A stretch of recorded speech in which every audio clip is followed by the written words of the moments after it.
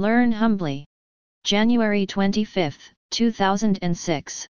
Minghui.org. Mr. Huang Xiu, 1007–1072, was a famous scholar in the Baisong dynasty, 960–1127.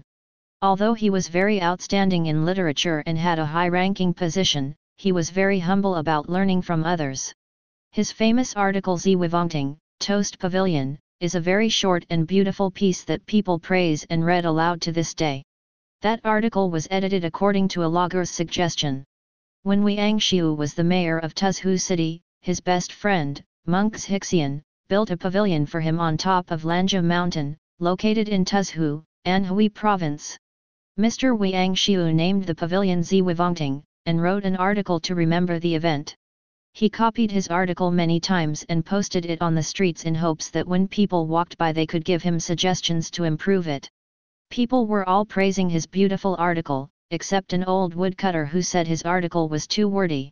Therefore, Mr. Huang Xiu read his article aloud to humbly ask the old man where the article was too wordy. The article began with, "There are mountains surrounding Tuzhu. East is the Wolong Mountain, west is Dafeng Mountain, south is Hua Mountain, and north is Baimi Mountain. The southwest direction has several mountains, a beautiful forest covers the area." The old man said that this was the wordy place.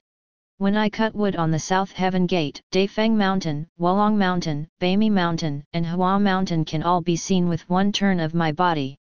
The mountains are everywhere." Mr. Huang Xiu said, "You are right." He then changed the beginning of his article to, "Mountains surrounded the Tuesday." Now we read this short but beautiful opening every time.